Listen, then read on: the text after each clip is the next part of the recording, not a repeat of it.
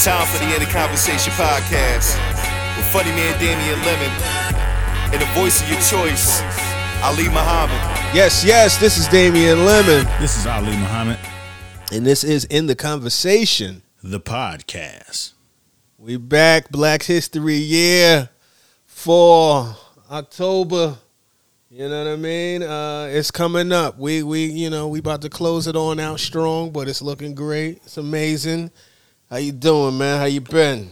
I'm doing good, man. Don't close the year before the fall hit. You know what I'm saying? Gotta let the fall relax a little bit. Just got cool. Nah. We're gonna rock out. Scorpio season is right on the way. You know what I mean? That's a moment. You know what I mean? So shit. We'll celebrate. Yeah. Word up. Oh shit. The Fall Guy. I saw somebody who said that shit. Shout out to Bonsu Thompson. I saw he wrote some shit. Call me the Fall Guy. That made me remember that old show, The Fall Guy. What was it called? I think maybe that was the whole it wasn't TJ Hooker. It was all in that same cohort. TJ Hooker, The Fall Guy, Magnum PI. That was a moment in TV back in the day, back when there was very few blacks. Yeah. You was forced into white culture. You knew all of them. You know what I'm saying? Yeah. You knew definitely. That's back when you knew the difference between Tom Selleck and Ted Danson and whomever. Yeah. Molly Ringwald Michael started Landon. to look cute. Oh man, yeah. I got which one was Molly Ringwald? I know Molly Ringwald was in a bunch of them. Breakfast Club, redhead, freckles. Yeah. I remember Molly. You know She what was I'm in saying? 16 Candles too, or no? Yeah, 16 else? Candles. Yeah, definitely. She was the main one. It's like you bought into their storylines. You know, it's weird how that works because they that's all that's there. You know what I'm saying? Your grandma watched, General Hospital. Mm-hmm. You watching the Breakfast Club and 16 Candles, like you said, Fast Times at Ridgemont High, where Sean Penn was the cool guy. Right. Yeah. Fonzarelli and shit, Happy Days. Yeah. You know what I'm saying? Saved by the Bell a little later on in life. Yeah. Coolest black nigga on TV was JJ. Yeah. Never was a big JJ fan. I was more of a George Jefferson cat.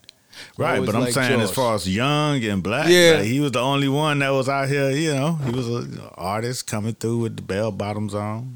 Right. Walking cool. Right. I mean, that's what I'm saying. I'm like, it wasn't a lot of representation. I know. I see it. I got you. Nah, I just wasn't a big JJ fan, no. I wasn't either. That's what I'm telling you. He was just the only one. Yeah. Oh man, that's funny. JJ and Willis. Willis was cooler than JJ to me, even though JJ was a little older than Willis.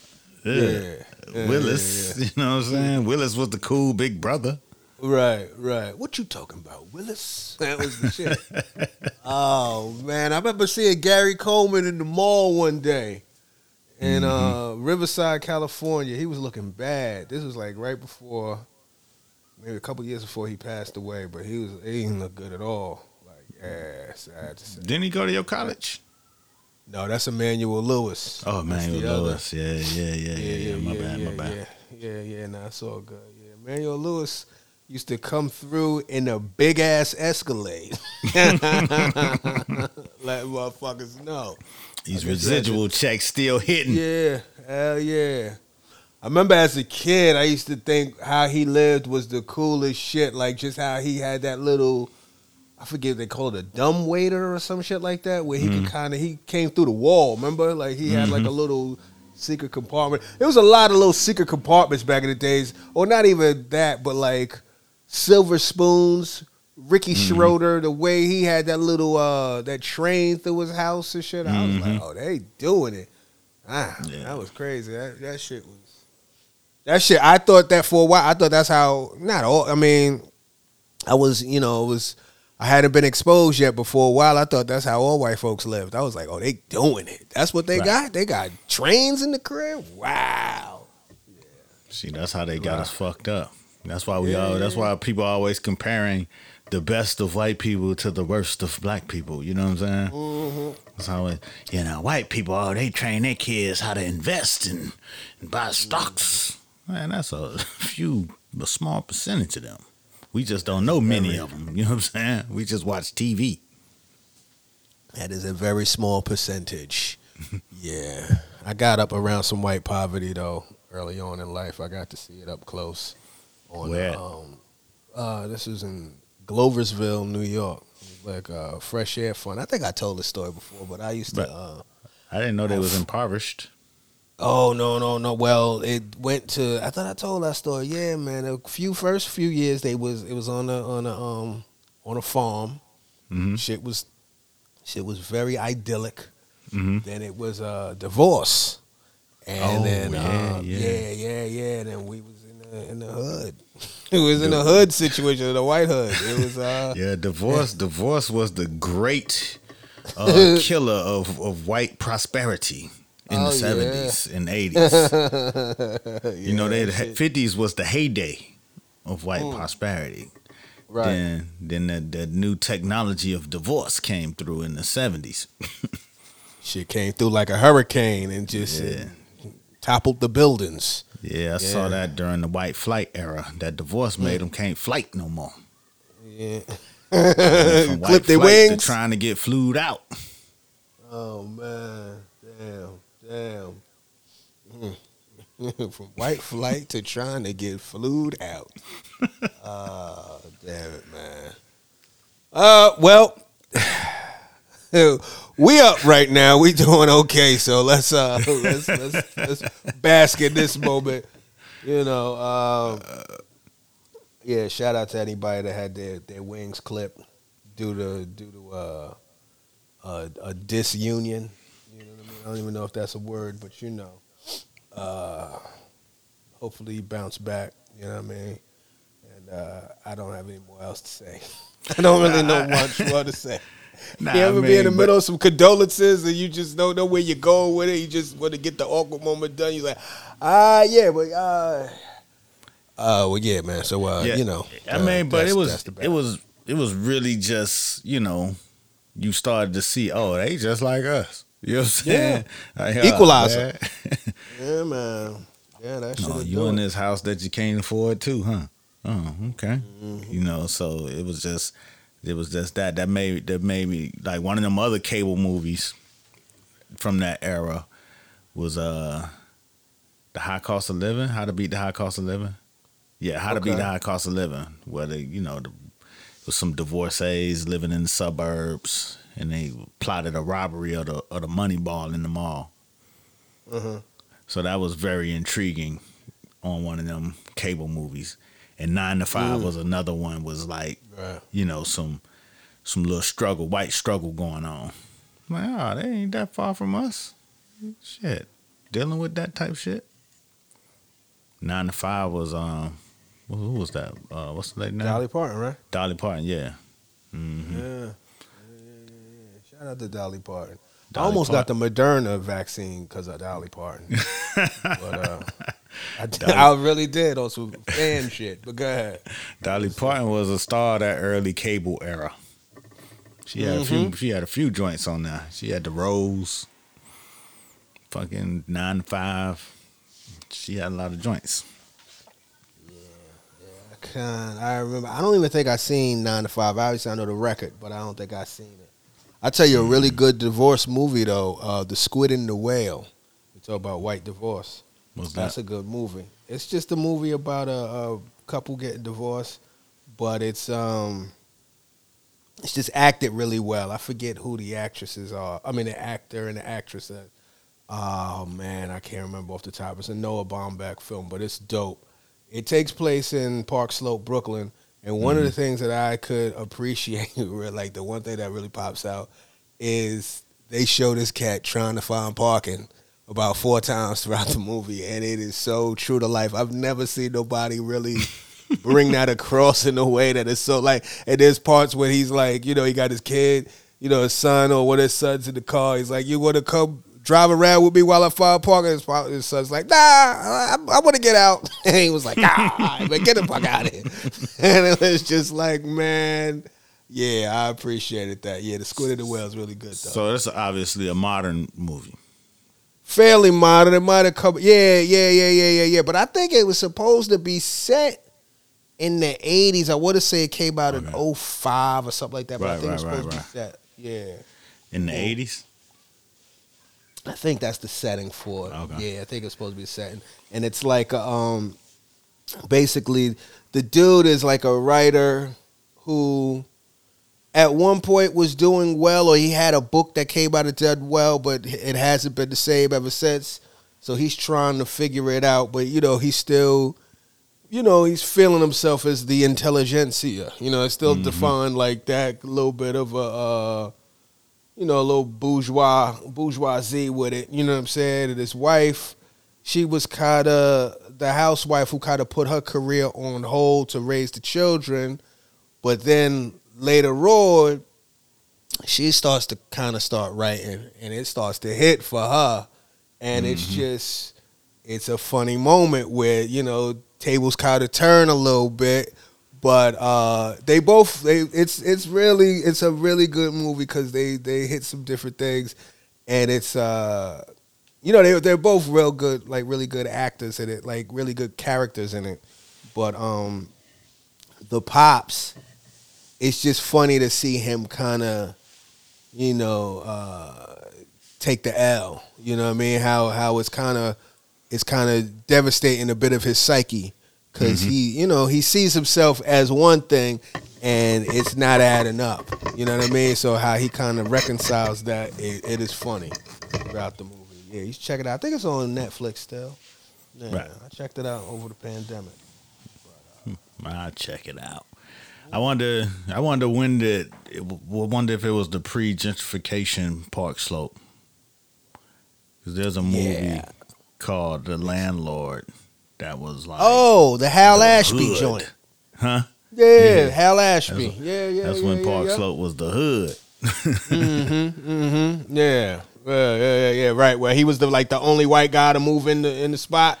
Well, he was the landlord of a building that had a bunch of black people in the hood. Yeah. He was the landlord. That was good too. Yeah. That's a good movie too. That's enough about them. Hilarious.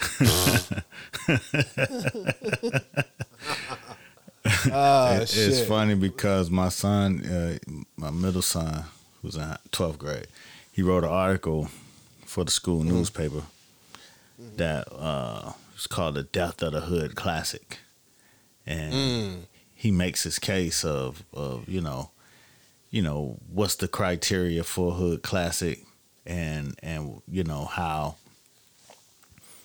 that genre is kind of fading out for right now. You know what I'm saying? So I thought it was pretty interesting how he broke it down.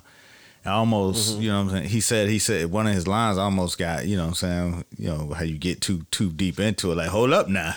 You're overstepping your bounds. He was saying that, he said some line and then he was saying, unlike the Friday sequels, you know what I'm saying? And I almost took it as if he was saying Friday wasn't no hood classic. I'm like, wait a minute now. You tripped. But he was saying that the sequels wasn't out. And I still had to be like, nah, because some of those, you know what I'm saying, Pinky and all them, Mike Epps, those still fall into a hood classic. They might not be as popular as the original, but they didn't fall too far off. So right. It was funny to have that debate with a kid who wasn't even born when those movies was out. And I'm like, where you did the research from? I didn't do no research. I was like, it's just osmosis, huh? You just he ain't do no research? That's what he said. I was like, like he just noticed. Like, you ain't even seen these movies. What you talking about? But he was able, he broke it down. He must have seen them on, on Netflix or something. Right. But he broke down, his understanding of, hood classics and how like with the expansion and inclusion in Hollywood of different kinds of black movies that we may not see hood classics as often as we once did. Interesting. How did he define a hood classic? Did it have a Did he have a definition of? Well, how he it saw her? was made by black people for black people. It was set in a black setting, and the hood received it well. Those was the 3 criteria, I think. Got If it. I'm going off the top of the dome, but I think that was the criteria.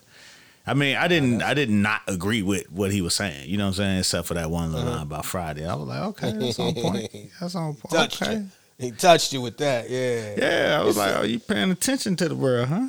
Okay. Right. Because you don't know. Right. You don't know what these kids be thinking. You know what I'm saying? They just be sitting around complaining. They peeping it though. They like Yeah. surveillance cameras. They see it all. Yeah.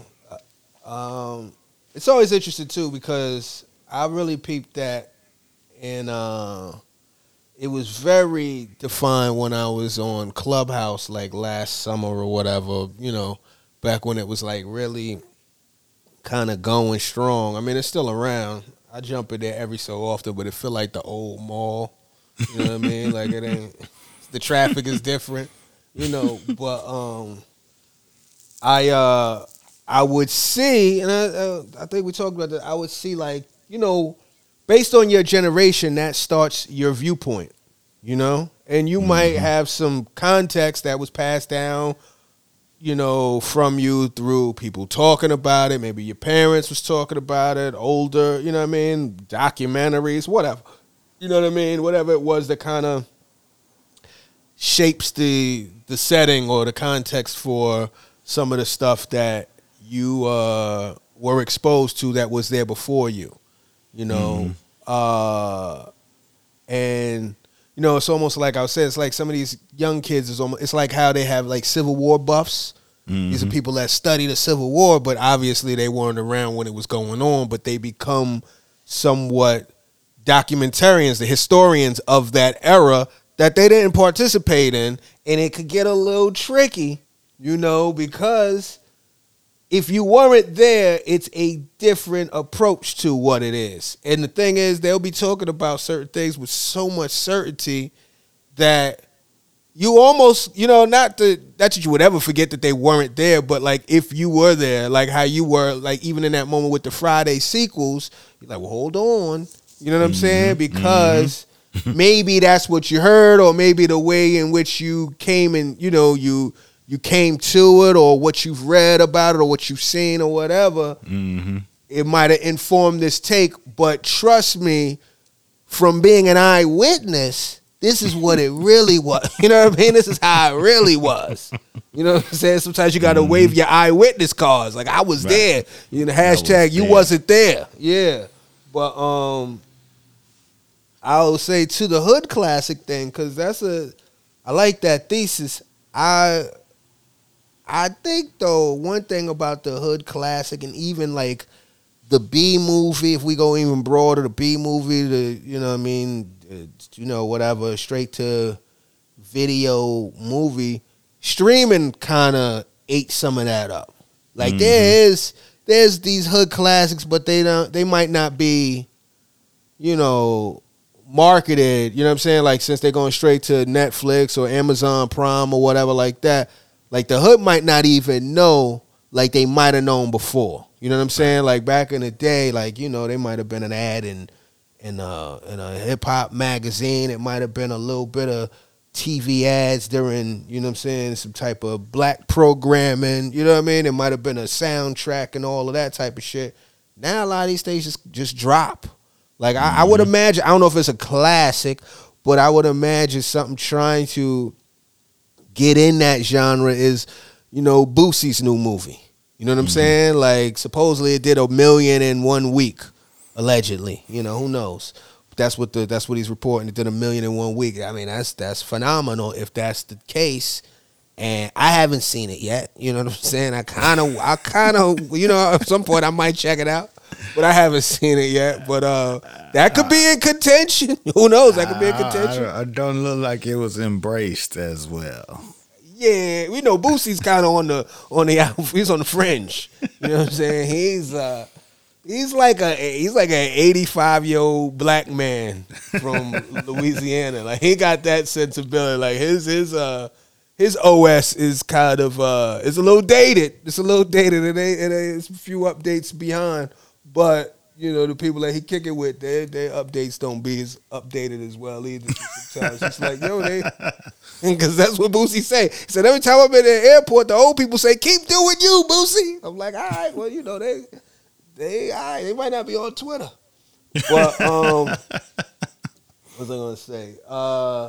Yeah, there's that movie. There's a movie called Buffs, like a Detroit type of movie. There's a few of these little hood movies. I haven't been watching them like that, but I'm curious. I'm curious what your son to think of those, or if he's checked any of those out. You know what I mean? Nah, I think he's and more if they talking meet the about criteria. I think he's talking about the ones above board. You know what I'm saying? Got it. The bigger ones, the ones that made it through. What was the last hood classic that you can remember, like in your mind? That I watched. That you watched. That you were like, this is it. I think I got one. Man, just let me hear yours so I could think. If I'm thinking about it, just off the top of the head, it's probably something since classic. I'd probably say Paid in Full. Paid in probably Full. Go, yeah. Yeah. I'm trying to think of anything. And I think, and it's funny because I think he bookended the classics at Paid in Full. Okay. I think that's where he I think, if I'm not mistaken, I'll have to go back and read it, but I think Dope. I think Dope is what he said he said Dope, though not a commercial success, you know what I'm saying, is a final goodbye to hood films as a genre. You know what I'm saying? Because he's saying that Dope brought in new ideas of what the hood was. You know? Interesting. Okay. And hold on, say indie movie circuit, meaning that while it is a hood classic, it marks a departure from the formulaic hood movies of the past. Not actually by departing from the formula, but by injecting it with new ideas on what the hood can be. So boom. Then he said how Precious didn't meet the criteria because it wasn't embraced because it was too real. And people didn't It sound like you. It sound like you last week. Yeah, man, it was.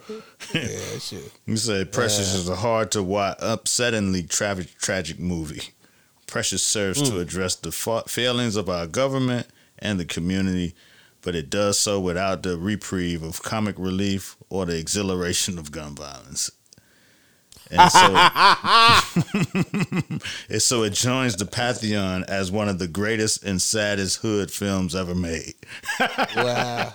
I wonder what else is in that pantheon. That pantheon is one of the greatest and saddest.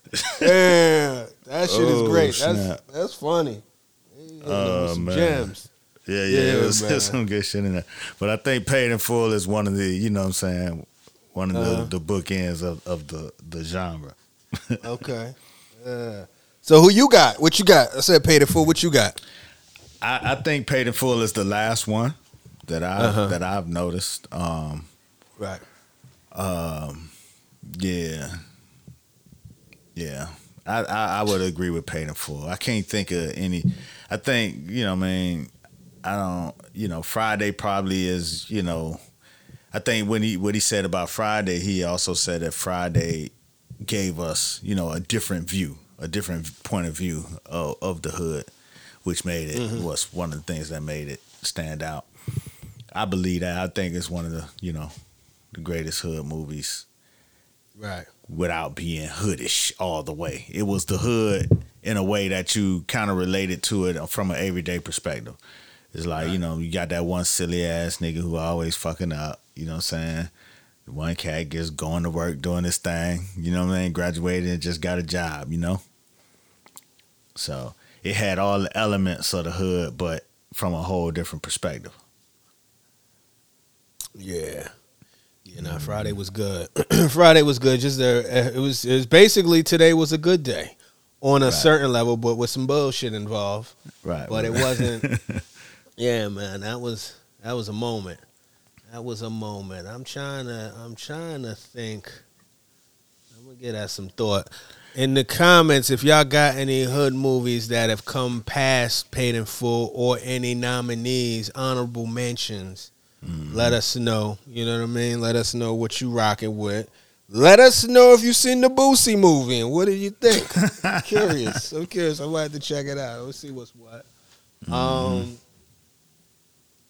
Yeah, I'm gonna have to get that some thought. Yeah. So that was a trip reading that, you know what I mean, and just looking at a kid's thoughts Right. on, you know what I'm saying, on shit we grew up in and watching. Yeah, that's cool. What class is that for? No, this was for the school newspaper. For the newspaper. Oh, dope. Yeah, dope, it's dope. Stuyvesant High School, student newspaper. If you Google it, it comes up. The Death of a Hood Classic. I'm gonna check it out. Yeah. By Asa Muhammad. Oh, shit, that's what it is. Man, I meant to ask you.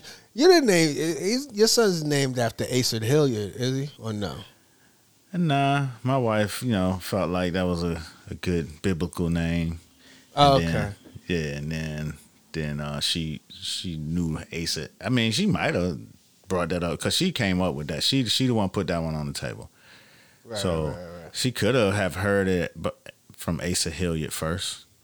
Maybe I'll ask her, but I'm not sure. I'm not sure if that was the initial thought.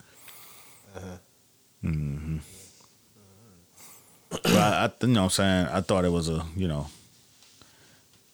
was a good enough name without sounding like a slave name. I went with that. The death of the slave name. Exactly. Oh, that was the whole point of my daddy doing this now. Right. We don't want no slave names. We What ain't you about think to the go last? backwards. What's a slave name that endured throughout the years? I mean, That, which way? What you think? Like if you thinking of there's some names out there that you feel like still got a little slavery on them. All of them. Nah, not all of them. We in a new era where there's not many that could be. What? I think we're in a new era. Like we're in a whole new era of like we done flipped the names to a different level now. The shit done got creative. Like I don't think Beyonce got any slavery on her. You know what I'm saying? Niggas is still named Smith and Williams and Johnson. And Oh Perry. no, I'm not talking about last names. We can't get away from the last name. I'm talking about there used to be names like, and I feel bad because I know people with slave names. You know what I'm saying? But not young people, but see, I don't even want to throw people under the bus. You know what I'm saying? You know what I mean? Yeah. Otis got a little. Albertus. Albert, Hattie, Geraldine. I'm trying to think of some. Cleophas. I didn't want to do it to Cleophas. Shout out to my man Cleophas. Yeah, shout out to Cleophas. Artist. But that's one of them old ones, boy. That's straight out of the plantation. Yeah. I'm trying to see. Is it any? I think we've kind of, for the most part, progressed out of that. That's like Francis. When you track our family, it was a Francis in every generation, all the way back. Yeah. I guess Francis is kind of on the The spectrum. on the slave name spectrum. Yo, if you got a slave name, shout yourself out in the comments or report a slave name friend you got. You know what I mean? Let us know. Report them. Report them. Anyway, that's what's up. I don't even know why you went down that damn rabbit hole. I don't even know. We got into it, man. He said you ain't want no slave names in your lineage, and that's what made me think about it. I guess I was just trying to continue it, man. No, I can dig it. My pops went through a lot of hell to change his whole situation to something that was different. That's what you gonna name the baby? What? Yeah, imagine that. Yeah, we thinking about So Jethro. Yeah, we thinking about Young Jethro. I think it's kind of retro, a little iconic. We felt like want to take it back. No, don't do that. Oh shit, man. Woo. Yo, so I'ma say it, man. I don't know. Maybe I'm biased. I'm probably biased. I'm sure people are biased. But I think Kane won that versus. I'm just gonna go out and say that shit. Yeah, man. I think so. Go ahead. That's a strong take. Yeah, man. Listen. Nah, he won it for me because I'm a Kane fan. But objectively speaking, KRS-One came with the shits. He was ready. Of course, we already knew that. He was already ready. He started off with the shits. All right, we ain't even gonna wait for him to come on out. Right. Goddamn. Kid Capri, let's run it. And he went straight to his joints. He went straight to some joints. What did he kick it off with? He kicked it off with Step It To Around? Nah. He kicked it off with one of them other ones. One of them something first new. album joints. You know what I'm saying? Oh, word? I thought he kicked it off a little later. It might have been a second. It might have been a second album, but it wasn't Step Into the World. He brought that later. I remember he came with that. That's when you realize that he had too many. His joints went further into the history map. You know what I'm saying? Than Kane's. You know what I'm saying? Kane tapped out around about 90, 89, 90, 91 maybe. Yeah. You know what I'm saying? Yeah. That's when he was. Madonna had him fucked up. I'm gonna blame it on her. But KRS was still rolling strong through the 90s. You know what I'm saying? With some joints. So that's when, Kane got stuck in the Kane era. But Kane was cool. All the way through. His nigga didn't bust a sweat. You know what I'm saying? Nope. Kane knew every fucking word. You know what I'm saying? That shit sounded like it sounded in the 80s. You know what I'm saying? KRS-One was kind of switching his flow up and, you know what I'm saying, doing a whole lot of top of the lungs and, you know what I'm saying, whole lot of jumping up and down.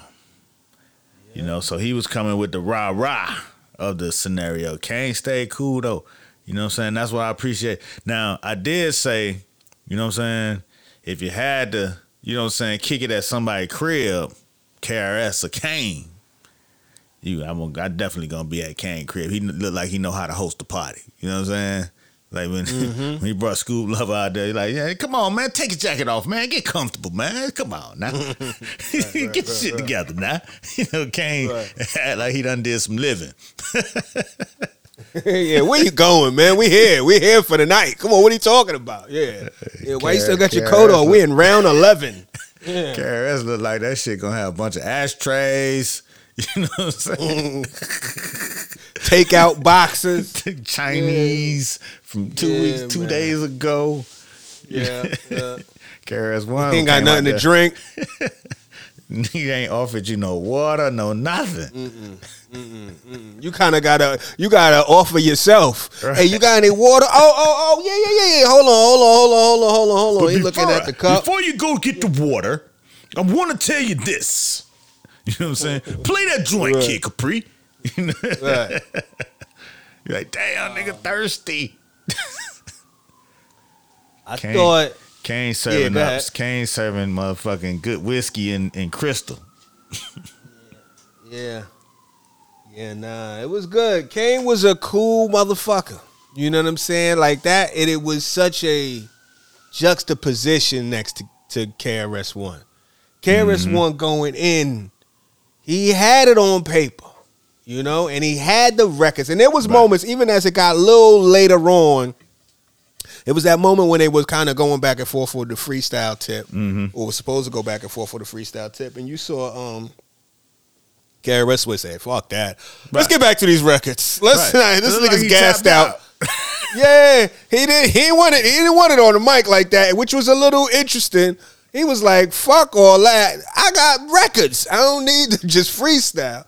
But what the like you said it already, but the juxtaposition, Kane was in pocket the whole time. Sensibility wise, rhyme wise, the cadence was there. Even though we said his cadence could be dated, it it worked. Right. You know what I'm saying? Because the breath control was still there, right? Whereas KRS-One, who got hits and got records that would resonate still to this day, you know, Black Cop would be one of those. Sound of the Police would be one of those.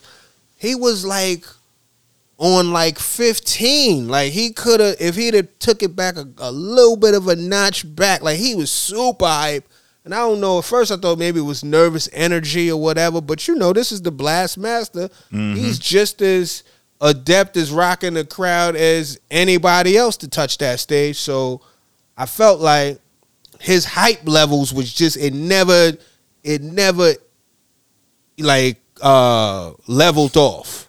You know what I'm saying? And then it was like, for you to be the teacher, for you to be somebody that could be spitting that shit, you weren't like you wasn't saying your rhymes like that. Like he was coming in a little bit, like he was like, I'm like, yo, what's going on here? So that kind of was the, if I'm looking at that, and then I think Kane played it way more strategically than what I expected him. He kind of spaced out his big records to kind of, you know what I mean? You know, like to tent pole the set around records that we may have forgotten. You know what I'm saying? Or, you know, like, and then, you know, doing a little freestyle situation. There were moments that, like, I didn't like when he tried to rap on the trap beat. You know what I mean? Like, he ain't need to do that because it was like he didn't really adjust his flow. He just brought that fucking 120 BPM flow to a trap record. And, you know, the cool thing about Kane is as fast as he's going, he's still saying some shit. It's just that you kind of you gotta listen. You know what I'm saying? But with that trap shit, that was one of the few moments where I was like, all right, take it easy. You ain't need to do that. It was that. And also, you know, it also makes you, you know, it's like when somebody kind of sets a precedent, it's funny who follows it now, right? Like KRS-One and Kane are gods, right? You know, Fat Joe and Ja Rule are legends. You know what I'm saying? But everybody can't do that Jada moment. Everybody can't have a DJ, yo, throw on an intro, I'm going to get busy, I'm going to kill this freestyle one time. Like, why that resonated, one, he killed it in a way where, one, nobody had done that up until then. And it was so in pocket, the shit was, you know, it was, ain't nobody ever been able to replicate that sense, but people are now, since it's an outside thing, it seems like that's almost in the run of show. Right. You know what I mean? Jadakiss solo freestyle moment. You know what I'm saying? Because it went so viral, and I don't think nobody's ever been, not yet, been able to do that any justice. There's been some attempts. Well, the Jada freestyle moment doesn't work without the discombobulation of Dipset. You know what I'm saying? It was the juxtaposition of his focus within the chaos that made it what it was. Right. If everybody was kind of flowing, and it wouldn't have been the same moment. You know what I'm saying? Right. Like KRS and Kane, they grown as fuck. They handling themselves like grown men. They, you know what I'm saying? They you know, giving each other they turn. You know what I mean? I know KRS, line stepped a few times, but you know what I'm saying? Pretty much everybody was on the run the show. You know what I'm saying? This is how we doing this. Boo, boo, boo. It wasn't a lot of chaos. You know what I mean?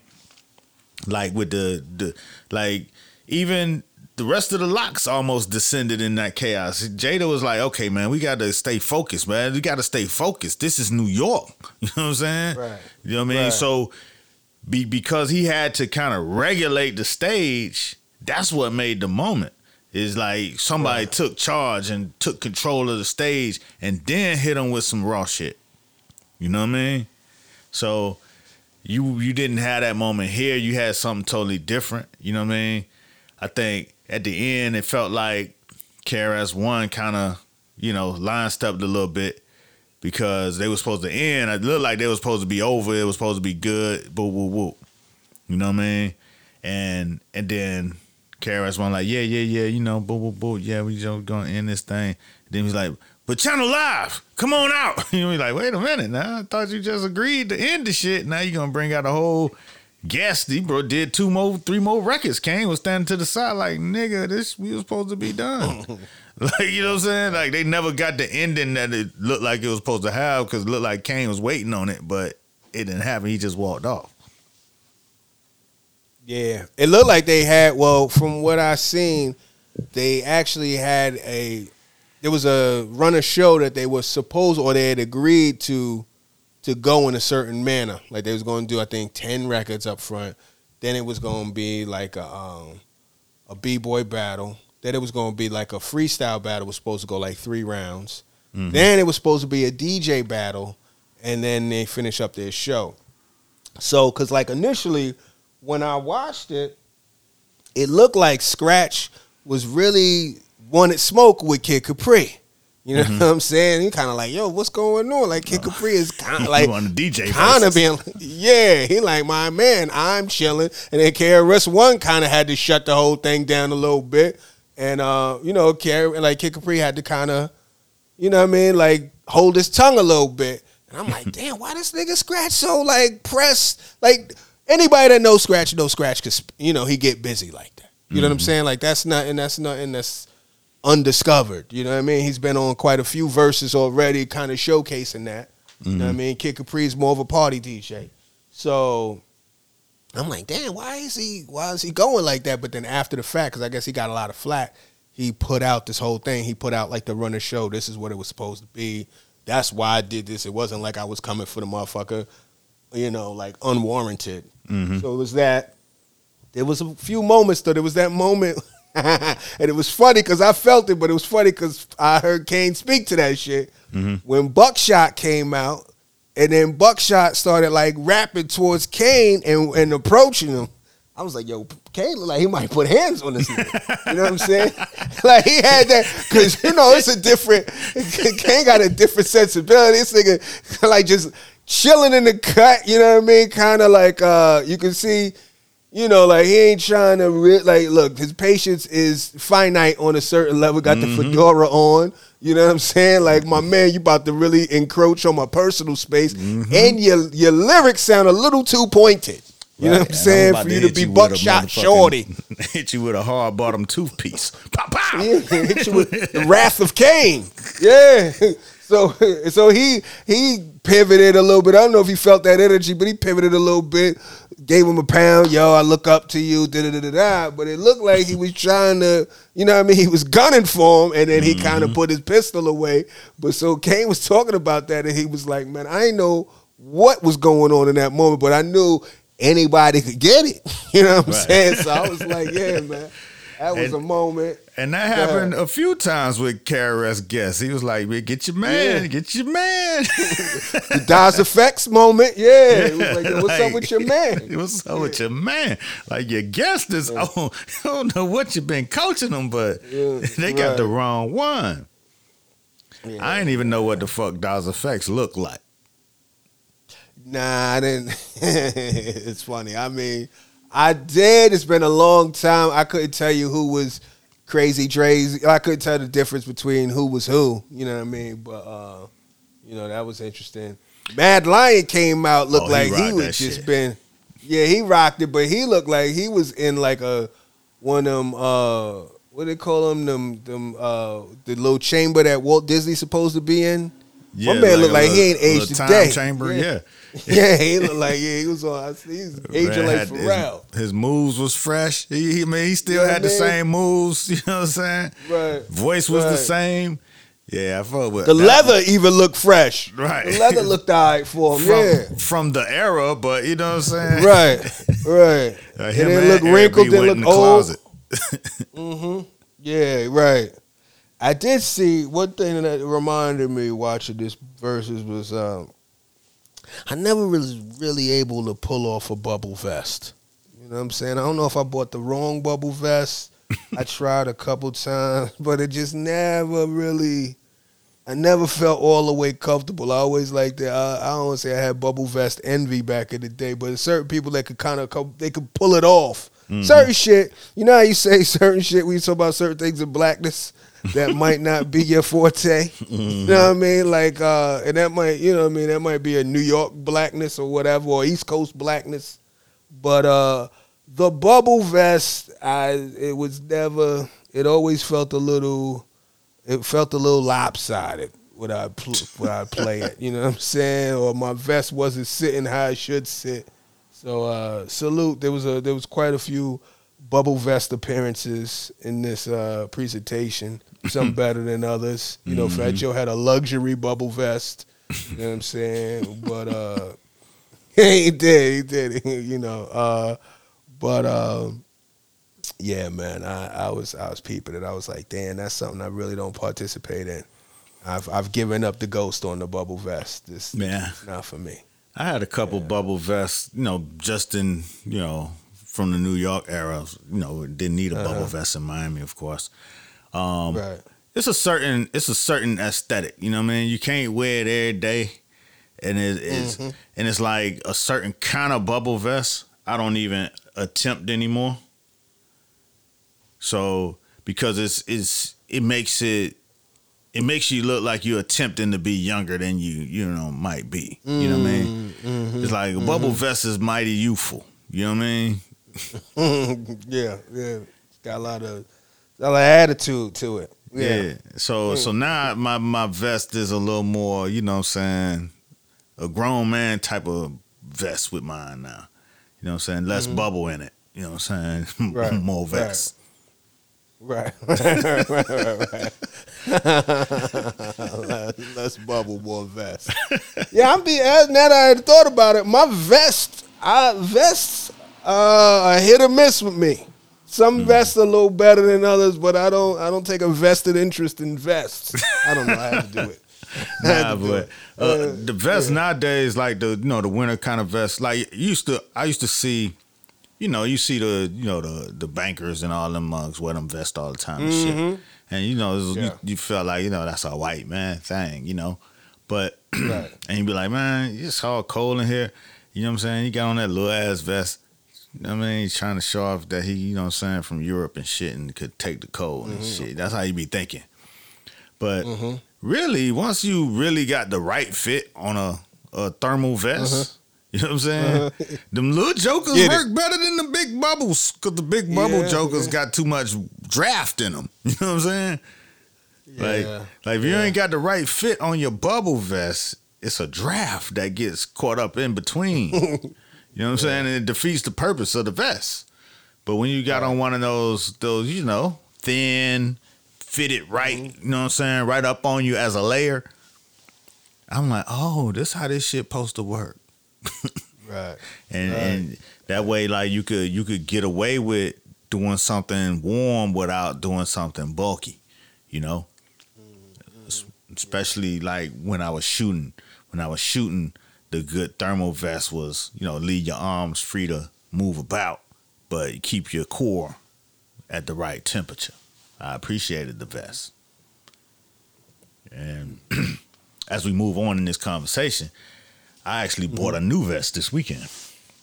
Oh, okay. Look at that. Yeah. Shit. One of the slim pieces? Nah, it was one of those. It was more of like it's actually a hunting vest, but I needed it for utility. You know what I'm saying? Oh, okay. Got it. Was shooting down at Jackson State homecoming. Okay. And we like was a safari-looking vest. Yeah, it was a safari-esque or hunter-esque, you know what I'm saying? I don't know. Right, yeah. It looked like, know what it looked like? It looked like nigga was about to go skeet shooting. That's what it looked like. Oh, okay. Little duck hunt. Little skeet shooting. Yeah. Like, you know what I'm saying? Drop. You know what I'm saying? That type shit. Some shells in your shit. Yeah, with some shells in this pocket, you know what I mean? Flask in the other, that type shit.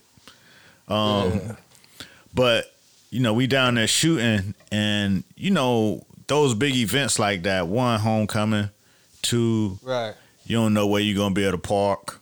So you having your car as home base it might not work because you might be too far, Right. So I was like, man, I need something to hold, these batteries and just all kind of utility shit that you got to carry with you when you shooting.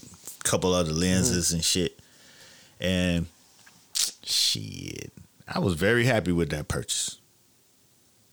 It was an awesome purchase. Spur of the moment. It was just a split second decision because my homeboy who was shooting also, he pulled out what I thought was a vest, but it wasn't a vest. You know what I'm saying? I was like, damn, I might need one of them because you thinking, do I have to carry this backpack all around? That's terrible when you got to shoot in a backpack. But then you can't put the backpack down at no homecoming. You ain't got no accommodations to hold it and store it. So I'm like, let me get this vest. And the vest was dope. The vest was dope. You know what I'm saying? It made the whole experience better because I ain't had to worry about, you know what I'm saying? Do I need to stash this over here and I had to go back over here to get this? And I had everything right in its proper place. It's dope. Right. Made things more efficient. You know what I'm saying? Looking like one of them B&H motherfuckers. Yeah, they definitely. be rocking them vests. But you know what I'm saying? Mine was a lot cooler because it wasn't a B&H vest. So. It was a skeet shooting vest. It was looking like Denzel in American Gangster when they was skeet shooting. I gotta remember that. I gotta look back on that. That reference. He ain't have on the vest. He had on a shooting jacket, but you know what I'm saying? You know the vibe. Okay. I got you. How was Jackson State? Wait, that's in Mississippi? Yeah, Jackson, Mississippi. Jackson State. How was it? It was dope, man. It was dope. I've been to a lot of homecomings, but I never been to theirs. I never been to Mississippi on purpose. So, okay. I've passed through it, but I've never, you know what I'm saying? I never even stopped. Never intended to go. Nah, I never I'm going to Mississippi, Right. But, they got Dion out there. So, it's it's something that's drawing people out. So that made it a homecoming of note. You know what I'm saying? It would be his first homecoming in the wild. And so did you get to shoot him at all? Nah. They was very protective of Dion. You know what I mean? But he had the ankle thing. He had a fractured ankle or something, so he was like on one of them little knee scooters and shit. Damn. So kind of put him out of the scope of where we were at. And got it. So I didn't get to shoot Dion, like not yet. We probably go back and really shoot him, but I didn't get to shoot him on this run. And he had my dog out there. Who's that? My favorite young rapper. Young Dolph.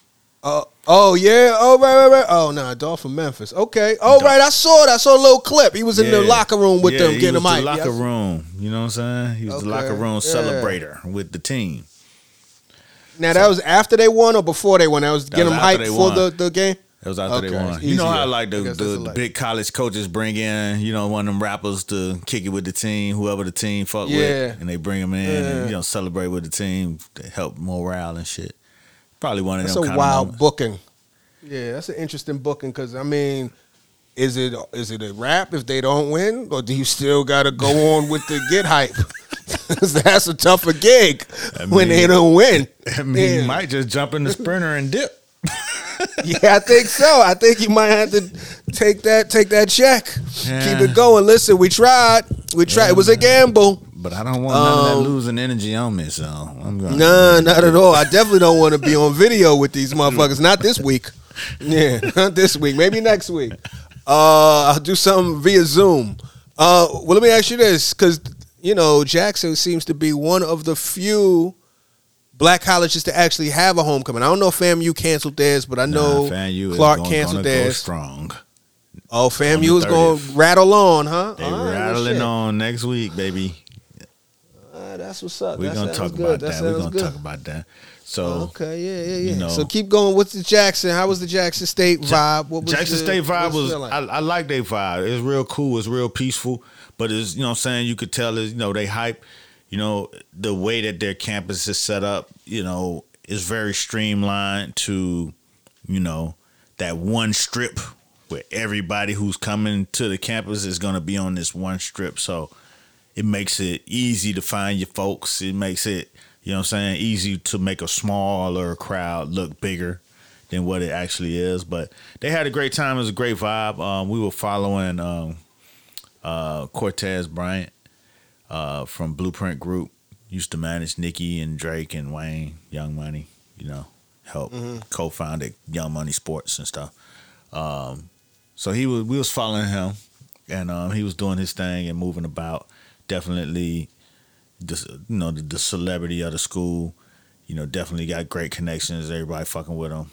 Introduced me to a lot of the people that work with him in his career that all came from Jackson State. So, it's interesting when you see, crews from their school come together and actually be super successful. Like the guy who do Young Money Sports, he from Jackson State.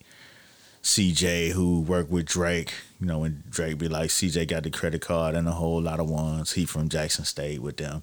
So, it's interesting to watch as somebody from the outside of, fly on the wall and watch how it all go down. And they, like the way he do the homecoming is different because these, he throw a party on the Friday and the Saturday and shit. But the beauty of that shit was he throw a free party. And it's like not no outside, just random free party. It's a real party. It's in a venue, you know what I'm saying? You got performances and drink, but it's free, which takes a heavy load off of homecoming when you're trying to make your decisions on what you're doing and you ain't bought no ticket for the party and not a line down the street. You ain't, It alleviates all that shit. It's just enough room to accommodate everybody and you make it free. That's something I told him. I was like, man, fam, you ain't got no free parties for niggas. That shit is going online and get your ticket, man.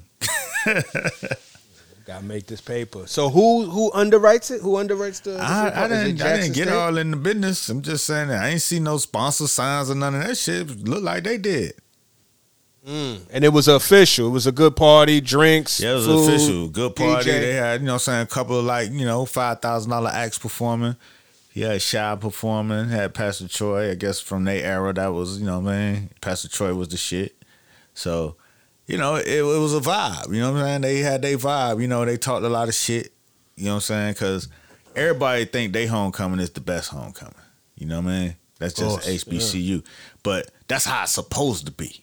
It's supposed to be that, right.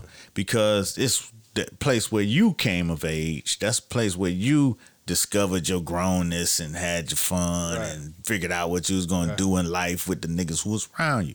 So learned how to party. Right. Learn how to party, learn how to do this, learn how to all that. You know what I'm saying? So first time grown away from your mom and them.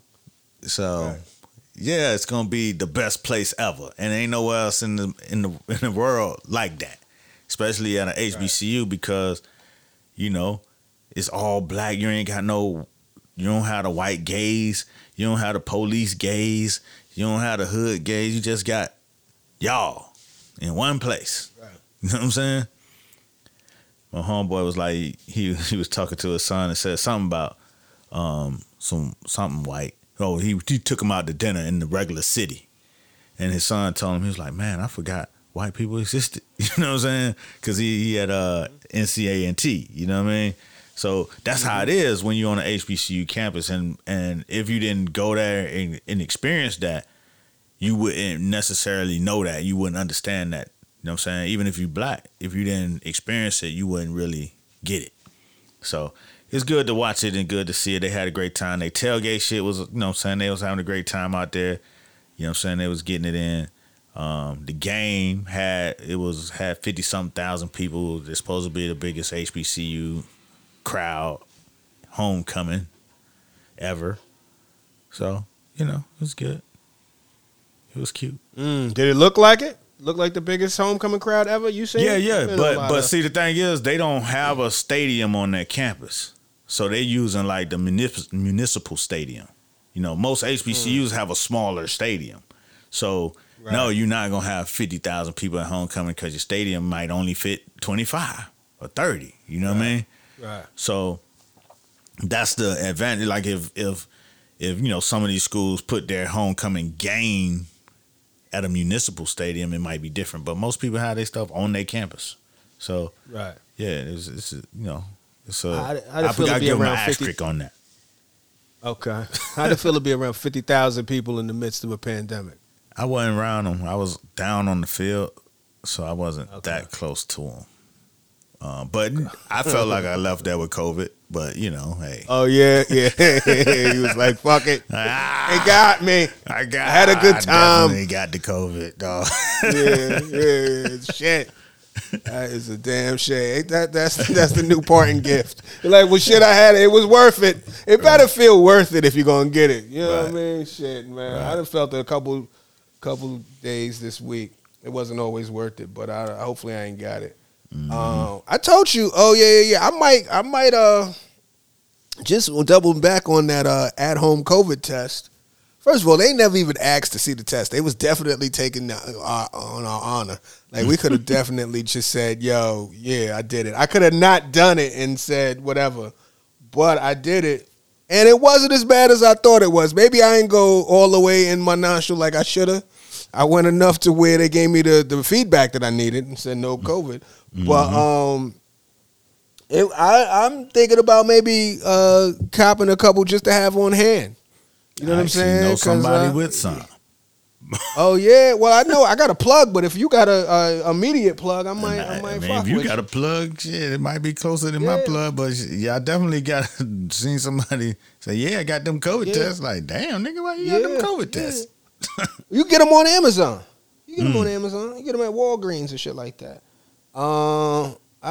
Speaking of homecomings though, which is interesting, I'm just keeping a little bit of an eye on it. I ain't all the way in super deep in the story, but I don't know if you peeping it, but there's like a whole lot of not a whole lot, but there's some there's a sit-in going on at Howard.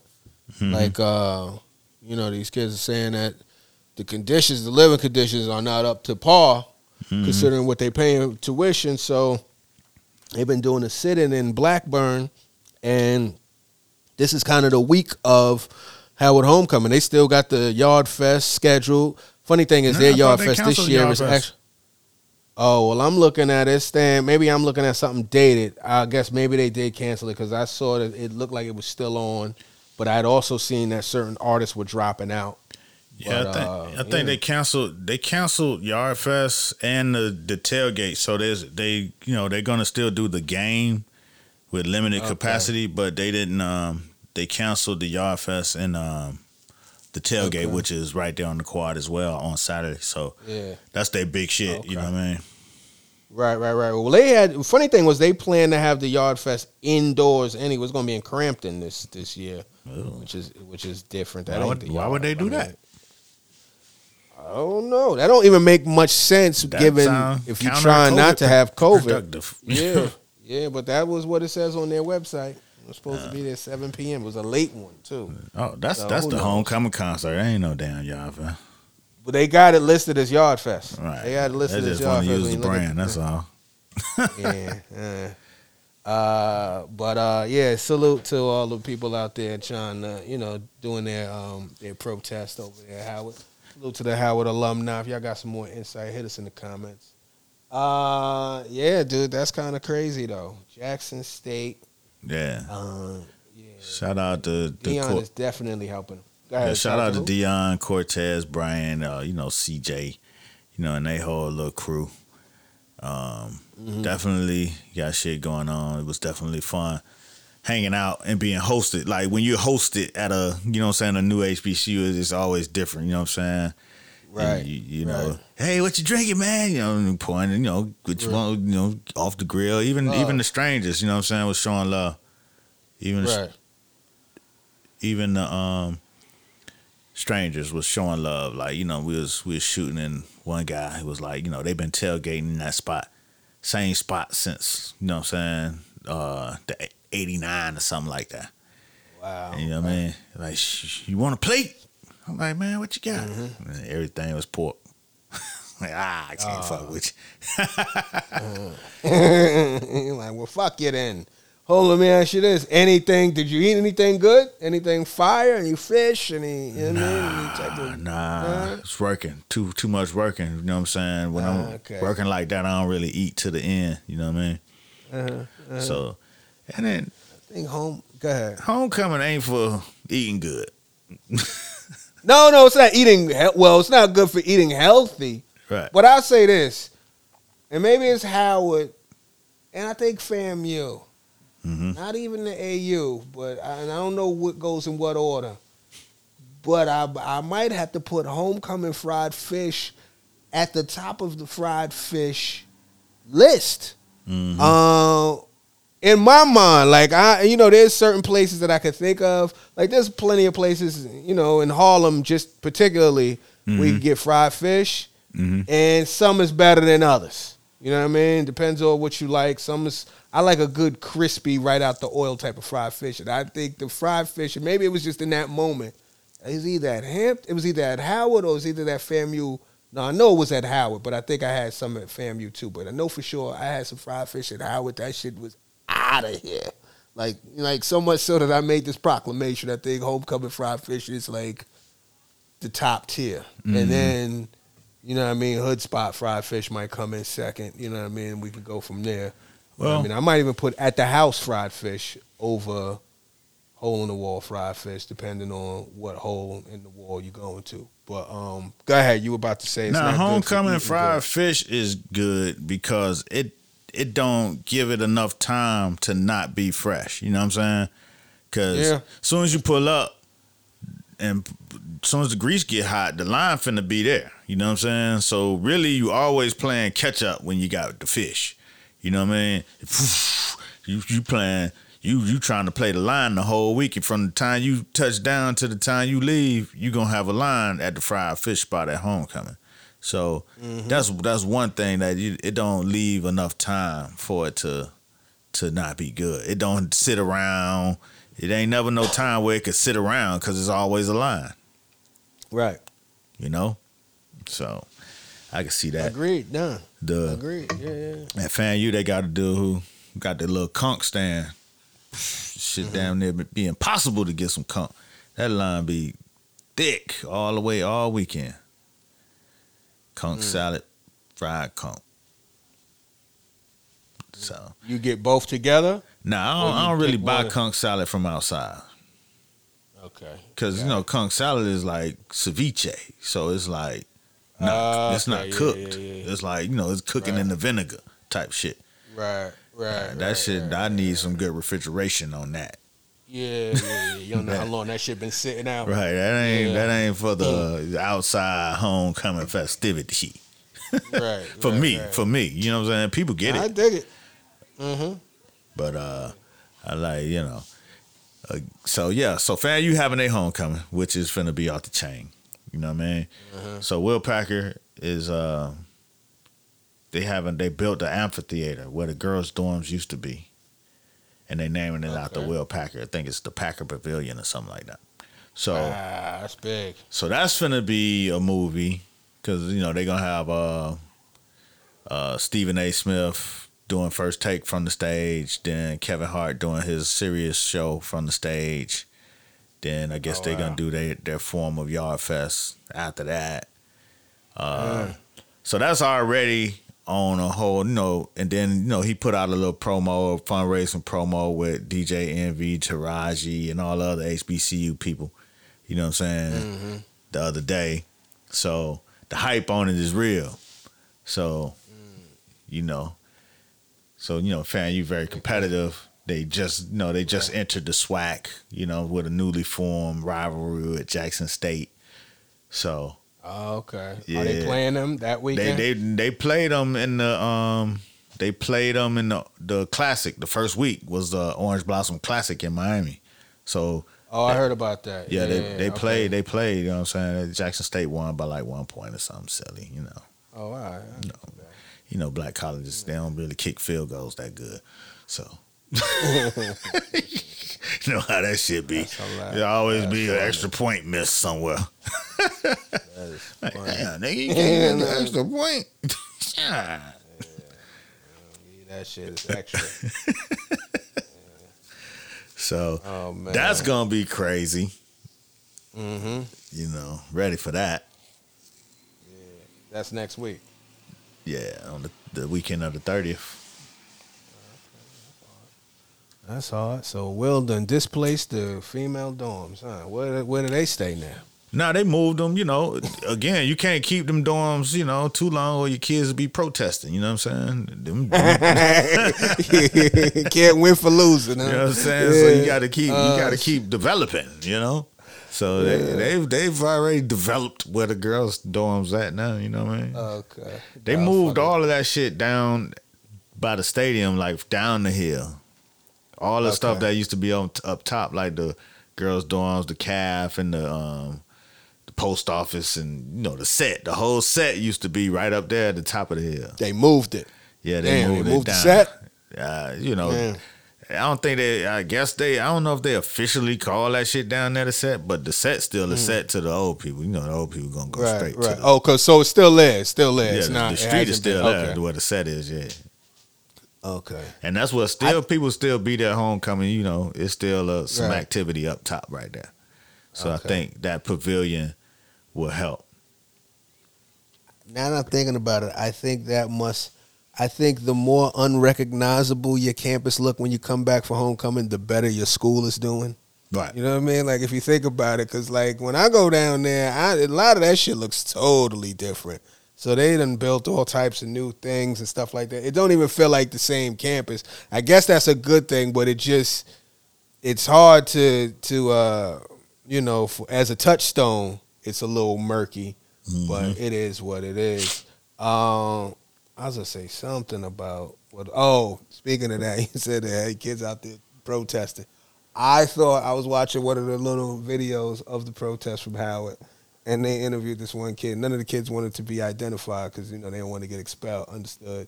They got their face masks on. You know, you can still kind of know who's who. Know who's who. But one kid was like, you know, I don't mind being expelled from school because, you know, as long as when I look back, you know, they have better, I hear they got better conditions, I'll be like, well, I helped make that happen. And I was like, I want to know what your parents think what your mama with that say. statement. Well, that fucking action you talking with not your money. 70,000 in, 80,000 in, you talking about you wouldn't mind. You wouldn't mind, exactly. Oh, shit, man. But, you know, look, man, that's generational. Somebody got to push the line. You know what I mean? So salute to those out there. Salute to the, you know what I mean, out there making good trouble. Anyway, shit, dude. Did you see the BMF? Yep. Did. I just saw it today. Okay, yeah, I had to catch up. I seen it. I'm getting used to the well, flow we got of it, the Pat. Huh? Yeah. I was about to say, well, we got the Pat episode that you was saying that was needed. That came a little later, but we got a little bit of Pat backstory. A little quick montage. Right, you know what I mean? We got some, quick little joint. Yeah. I think they just should have went on ahead and started with that shit, you know, and played it all the way out instead of giving us flashbacks. But you know, I'm starting to, you know, feel the flow of how they do it. So you know, I'm not I'm not on that this week. You know what I'm saying? I actually enjoyed the episode. You know what I'm saying? I really, you know, Pat Wood Harris again is the real MVP on that show. He holding that shit down. You know what I'm saying? Like he's very authentic. I think Lil Meech, to be a young dude playing somebody from that era and he wasn't there, I think he's doing a great job. You know what I'm saying? But I like his character. I'm starting to feel that character a lot more. You know what I'm saying? I like how I like his growth. You know what I'm saying? This episode especially is a turning point for his character. And I fucks with it. You know what I'm saying? I like how he holding that shit down. He got good presence on the screen. So I'm rocking with that. So to the storyline this week, you know, they hit the stash spot. Well, they hit the truck. No, they came and, you know, made noise at the truck. And you know, they just fucking with these young boys. And it's funny because, you know, Lamar's supposed to be an old school nigga, so it's you know what I mean, it's fitting that he would be fucking with him the way he's fucking with him, and then just take their shit. And But I like how T was like, man, what we gonna do? T was like, man, we ain't gonna do nothing. Don't take me home, go to bed. Shit, I'm tired. Yeah, relax. I gotta take a breath. Yeah, Nigga, there's a lot going on, nigga. But what tripped out the hole in the motherfucker story is, okay, T made a deal with the plug, who he now realizes is the plug. Lisa. Yeah. But they ain't got no money. Didn't they just get Yeah, robbed for I all don't their know. whole stash? That's what it seemed like. There are a couple things that didn't add up, but yeah, it looked like that.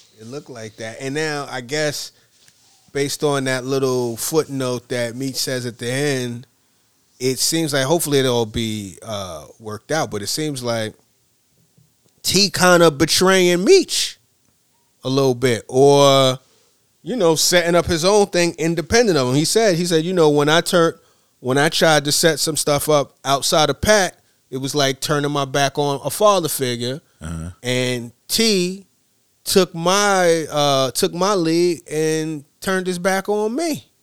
Yeah. You know what I'm saying? Like that's what it looked like. So I don't know how that reconciles itself, but in the that game, was interesting. In the game, though, I like that they point that out because, and especially in the crack era of the game, where that shit was just moving so fast, and it was the Wild Wild West. Everybody just figuring this shit out. T still in high school. You know what I'm saying? So the thing about it is, like it's moving so fast, you trying to grow just as fast as you getting it, right? And that's what he was trying to tell Pat. But now they in a situation where they blew that whole plug, that whole Pat situation. You know what I'm saying? T stumbled across the plug, and now he got the plug, and that's he who hath the plug has the power. You know what I'm saying? So, like, nigga, what you want to do? And they brothers though, so you know how that's gonna turn out. Oh damn, little brother got the plug. God damn, this nigga putting me on. And then you just work it from there. It should be no trip. It ain't like he double crossed him or no shit. Well, I thought that maybe I messed up. I thought they went back in with Pat after they dealt with Homie. Well, Pat say bring him his motherfucking money because he had fronted them the two. You know what I'm saying? Right. So now he want his bread, which I don't know how they gonna do that because they ain't got no bread. Right. I don't even know how T finna cop. You talking about he want to buy his up front? With what? Unless T got his own little stash.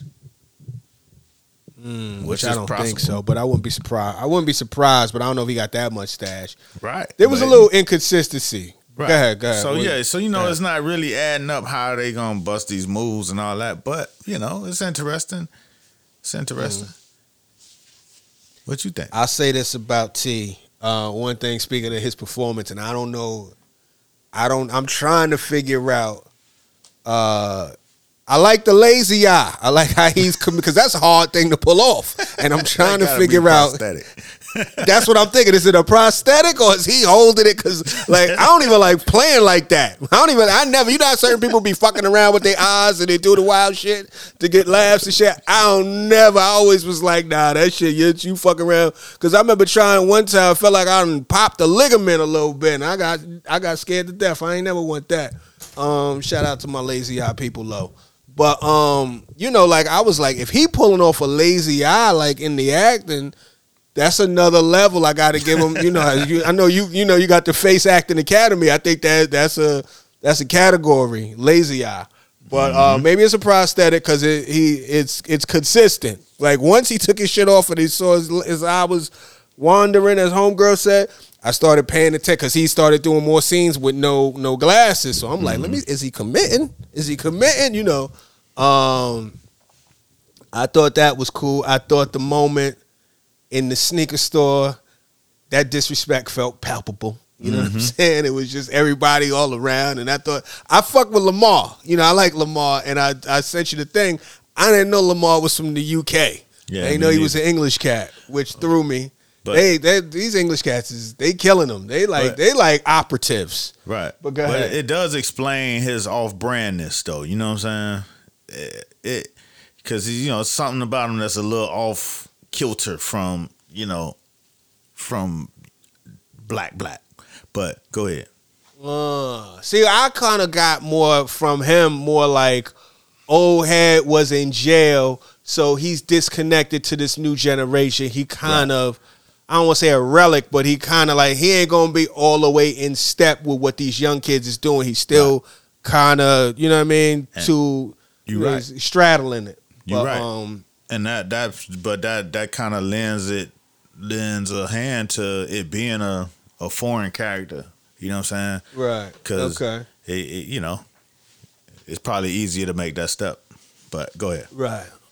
So I like that. I like his character. It's what did I like? The Kato thing. That shit's starting to feel a little sloppy. It's a little all over the place too. Like, tone wise, it was a good episode, but there were some moments there's a little things that kind of would, like, okay, the first thing that I peeped that threw me, and maybe this is a little small thing, but I thought when Meech brought T to the stash house, it sounded like that was T's first time ever at that stash house. Mm-hmm. He was like, okay, this was what's up. I like this, whatever. Right.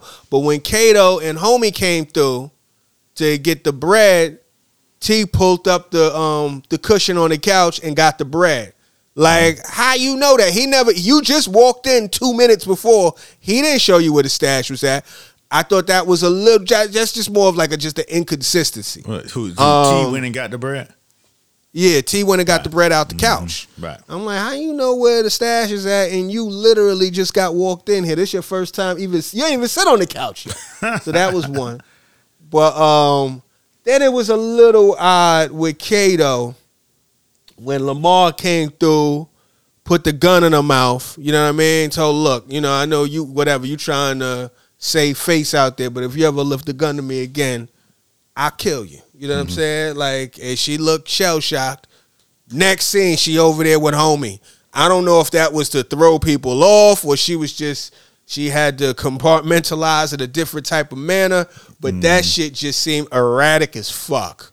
Well, she probably was just shook, you know what I'm saying, need to blow off some steam. It's a hard, long day. Right. You know what I'm saying? Right. She done almost got Big Homie killed. You know what I'm saying? She, it's been a rough day. Maybe. That's what I'm trying to give her, that benefit of the doubt. But it was just the way it kind of played out, like immediately after she over here, like, and then, you know what I'm saying? They could have showed a little bit more of her, like, kind of processing that and like making that decision to, you know what I mean? It just felt a little off. That's just my own thing. But other than that, man, I like the we getting to see Meech's. What's the first time we ever seen Meech's baby moms and the kid, the baby? The baby looked like the baby looked like she didn't know who he was. When he picked the baby up, the baby was looking at the moms like, yo, who is this? Who is it? Like, you gotta watch it back. Yeah, because I'm like, I don't know how they got that out the kid actor, that little baby, but whatever. Maybe they just kept Meech in his trailer and kept the baby moms with the baby for a while, but that shit paid off because that baby looked scared. Like, yo, who arms am I in right now? Mom, what are you doing? That was real interesting. Y'all gotta watch that again because when we talk about face acting, that baby is nominated. I'm telling you, that baby is one of the best babies so far. And baby looked over like, yeah. Yeah, watch that shit back. Please watch it back.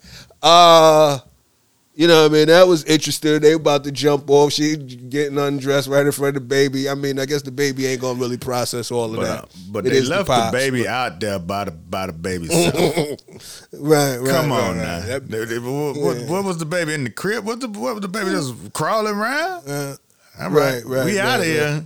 Go ahead now. Right. You know what? Maybe that's why that baby be looking so wary. The baby just is on its own. Because even the moms was like, come on, you ain't come here to see that baby. I think she even said that baby. She didn't even say your daughter. She said, you ain't come here to see that baby. Like that, who the fuck? So there was that. That was interesting. What else? Homie, I like Homie though. My man that got shot up. I like that cat. I like this. He had good cool. Instinct. Mm-hmm. Yeah, he had good instinct. You know, Lamar and Cash Doll. I forget what Cash Doll's what you call it, her character name is. Mm-hmm. But you know, they doing what they do. They went in on that little scene.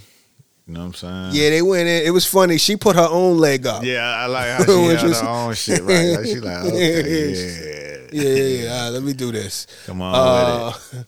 Right. Yeah, that was cool. What else? Oh, the pops. You know what I mean? Pops and moms. It was looking like it was going to be something, but the cops came through. Mm-hmm. Just remind. I don't like on the internet how they saying like Meech's biggest hater. You know what I'm saying? And they got the cop? They got Lamar, and then they got his daddy. Like his daddy ain't really a hater. He's a father. He's a father, but you know what I'm saying? Trying to, you know what I mean, enforce what he feels is right. You know what I mean? Everybody kind of like fall back because it's the money, but you know what I'm saying? Come on, like, it's real life, man. You could do that shit all you want to keep it away from my house, you know what I mean? And right now, that's not what you're doing, you know? And you don't want that to overcome, you know what I'm saying? All your work and sacrifice is nothing no more because, you know what I'm saying, your son out there selling rocks, you know what I'm saying? And you feel that your wife deferring to your son who's now, quote unquote, the breadwinner. You know what I mean? Right. It's a interesting dynamic that the crack era put parents in. You know what I'm saying? You see it on Snowfall with Franklin's mother. You know what I'm saying? Mm-hmm. It's like, you know it ain't right. You see what it's doing. You see what's happening in the community, but it's coming from your house. You know what I mean? Right. And you could be a capitalist about it and be like, shit, but we getting bread. Or you might have some type of more. You probably was already had faith. You've been made it this far through life without that. And, you know, you putting food on the table and y'all, you know, putting the pieces together and you know what I mean? And faith has brought you through, but now you putting faith in the dollars and it becomes a whole different thing that a lot of people don't talk about. You know what I'm saying? It's just a thing that people don't talk about, you know?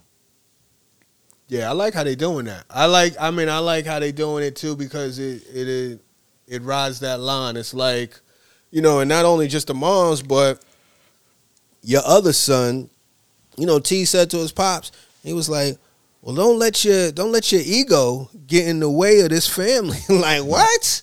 Hold on, fam. Like, it's deeper than this ain't my ego. You know what I mean? Listen, son, this ain't my ego. This is these are my morals, which I thought I instilled to y'all. So, but, you know, to say, just to show how sensitive it is, you know, he must have considered that. Because at the end of the christening, that's sat in his chest. Because in that moment, he probably was operating from his ego, not in totality, but just in that moment. I ain't even coming to that christening, none of that. You know what I mean? I ain't coming to eat with y'all, none of that shit. You know what I mean? Because he in his feelings. Yeah, and in that moment, what was so interesting was he had conceded. He was like, "Yo, we're missing for the world. We're gonna be a family again in this moment." And then here come the cops, and it just shows how disruptive what they doing is to the family. To you know everything. what I mean? Pulled up at the church. Yeah, the church. But you know, then only T could have delivered that line because he the favorite child. You know what I'm saying? He the one. He the one who could really do something. You know, that none of the rest of them had done. You know. Right. Shit, he the man. And you can't black his eye. Yeah, because his shit is, you know, he's in, you know, it's in the rears right now. I was gonna say something. What you think of Pastor Snoop? That shit is comical, man. That wig they got on his head covering them. That shit is comical. I mean, he getting it off though. You know what I'm saying? Yeah, he doing his thing. It's just like Snoop. You know what I'm saying? You know that's some bad acting. You know that's Snoop Dogg. You know what I'm saying? He ain't even breaking character that much. You know what I'm saying? His own character. But he get away with it because that's Snoop Dogg, man. Look at Snoop. He got pastor energy. Yeah. Look at Snoop. Oh, man.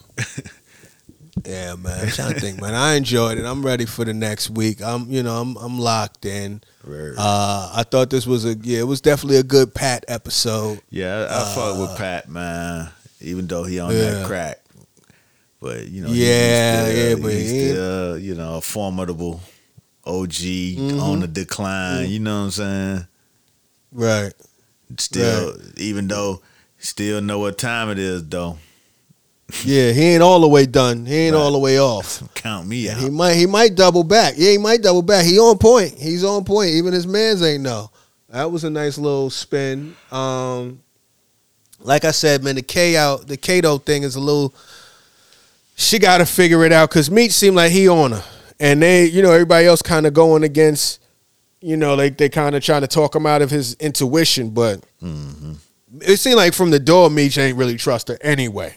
So there's that little relationship between Meech and my man. What's my man's name? That's jumping off with Kato. Yeah, his homie smashing Kato. That shit always seems so unbound. Like it always feel like something. Like I'm waiting for the shoe to fall there. Yeah, that was the one that you already know. That's the given. Yeah. And then I don't know whatever happened to my man. I think Fillmore or Flipmo, my man that was in prison. I mean, not in prison, but in the hospital. I guess maybe he went to North Carolina. Maybe Lamar met. Oh, he did. Yeah. Okay. Remember the police was saying that his mother said that he went to North Carolina. She hasn't heard from him, and it doesn't know where he went. Oh, okay. Yeah, so he dipped. He went on ahead and dipped. Interesting. I wonder if he's gonna come back or that was the end of him. Wonder if he wanted any revenge. No, yeah, he probably popped back up season 2.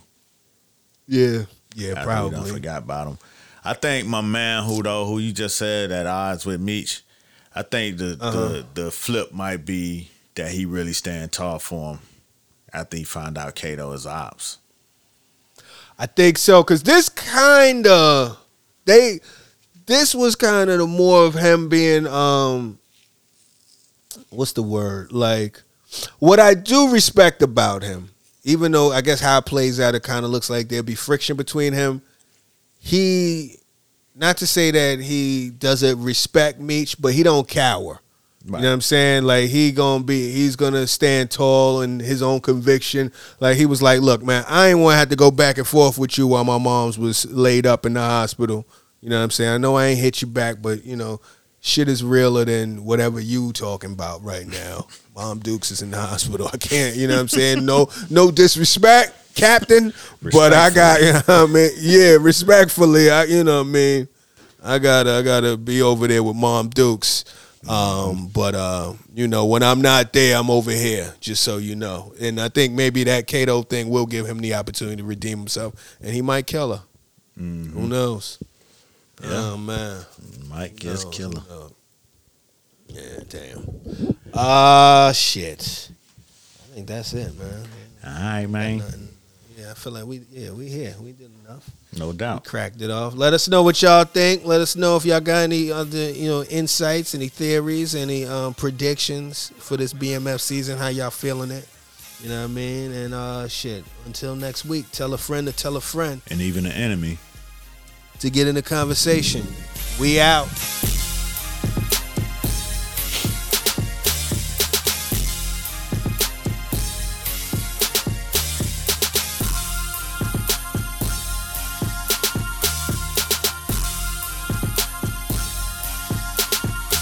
main thing of it all is to be in the conversation.